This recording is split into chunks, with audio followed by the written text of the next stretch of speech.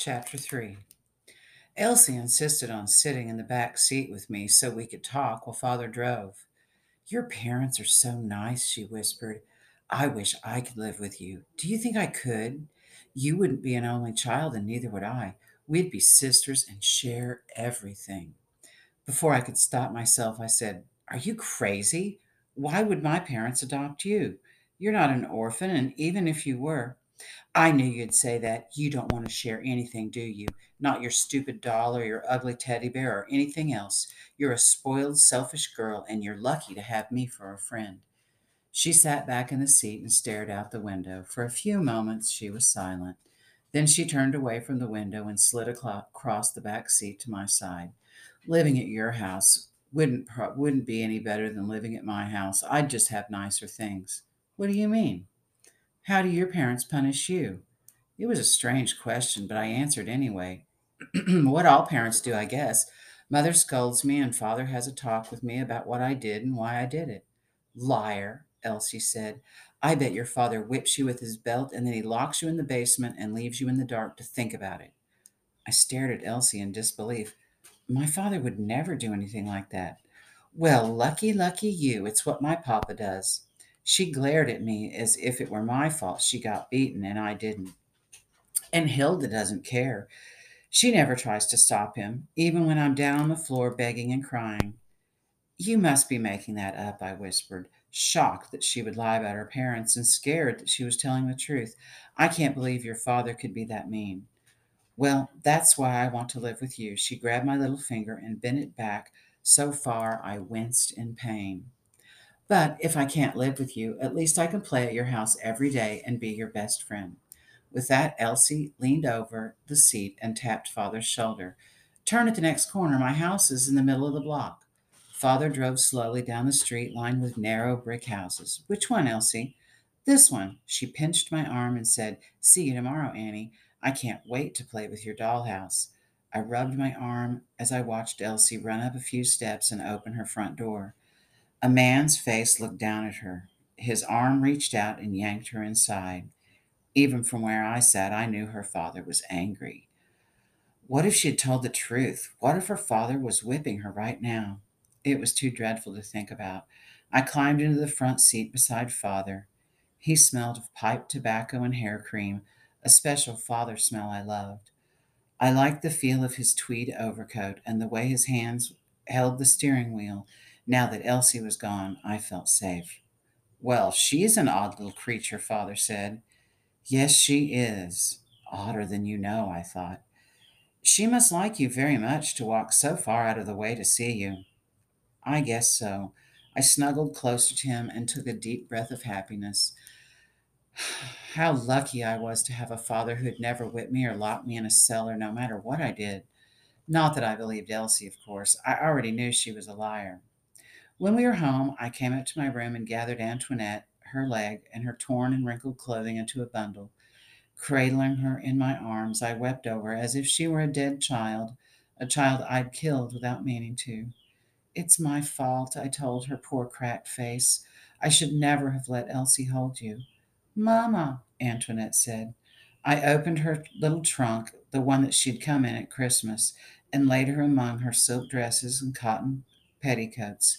Kissing her, I closed the lid and put the trunk in the back of the wardrobe. I didn't want Mother to find her and ask what happened. Somehow Elsie would know if I told Mother the truth, and she'd make me sorry that she had said so. Instead of going downstairs, I sat on my bed and hugged Edward Bear. Why had I thought Elsie and I could be friends? She had driven the other girls away from me. She had yelled at me because her mother was dead and mine wasn't. She wanted to rip Edward open to see how his growler worked. She'd broken Antoinette. She threatened to make me sorry if I told Mother about the doll. And she pinched my arm so hard it still hurt. I rolled up my sleeve and looked at the bruise that she had made. I hugged Edward tighter.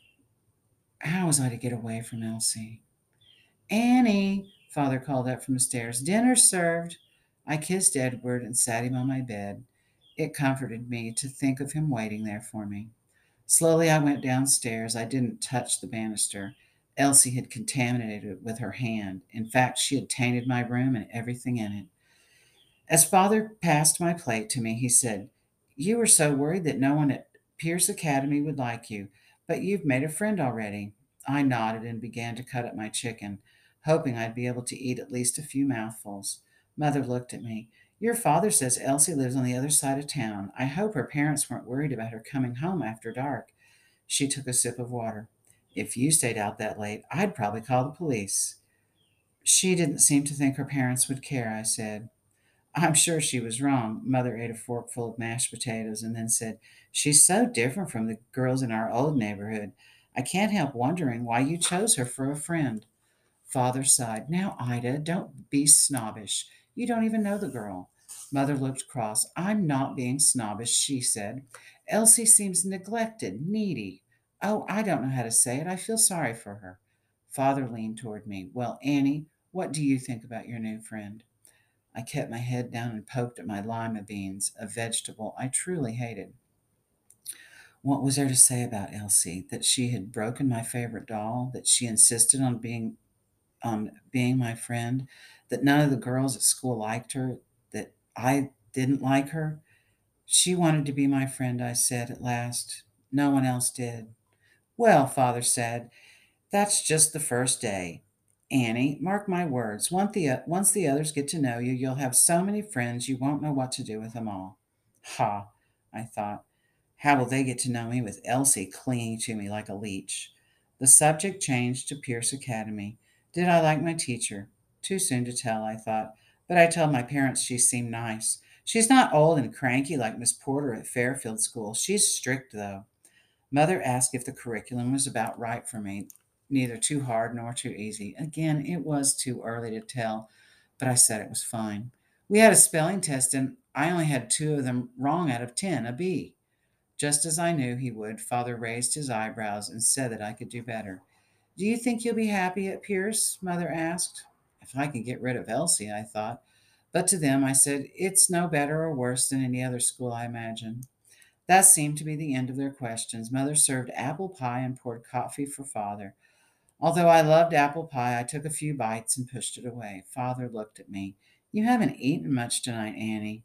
"It's my fault," Mother said. "I let the girls stuff themselves with cookies and cocoa. You would think that Elsie had never had such a treat in her life.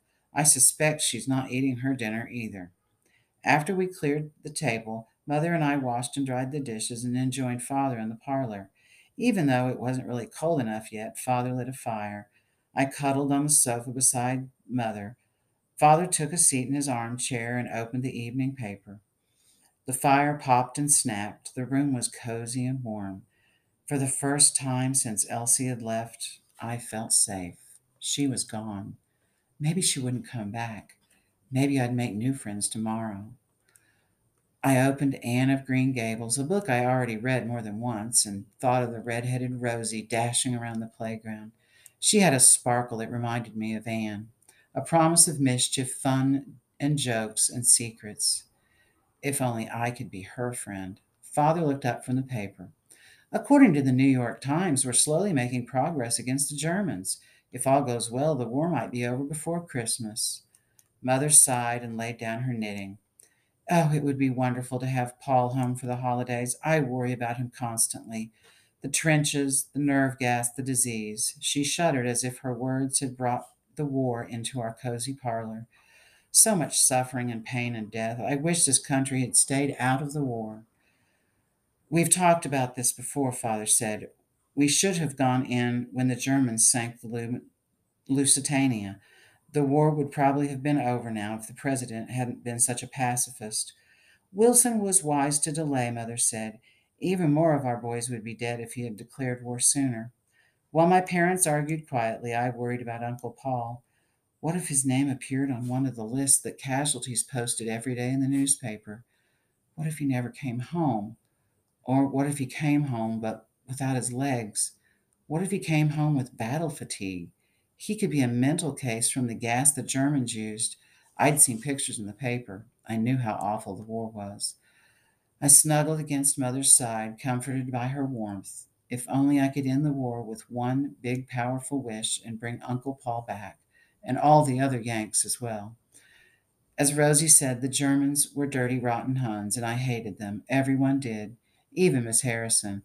If I ever met a German, I'd spit in his face.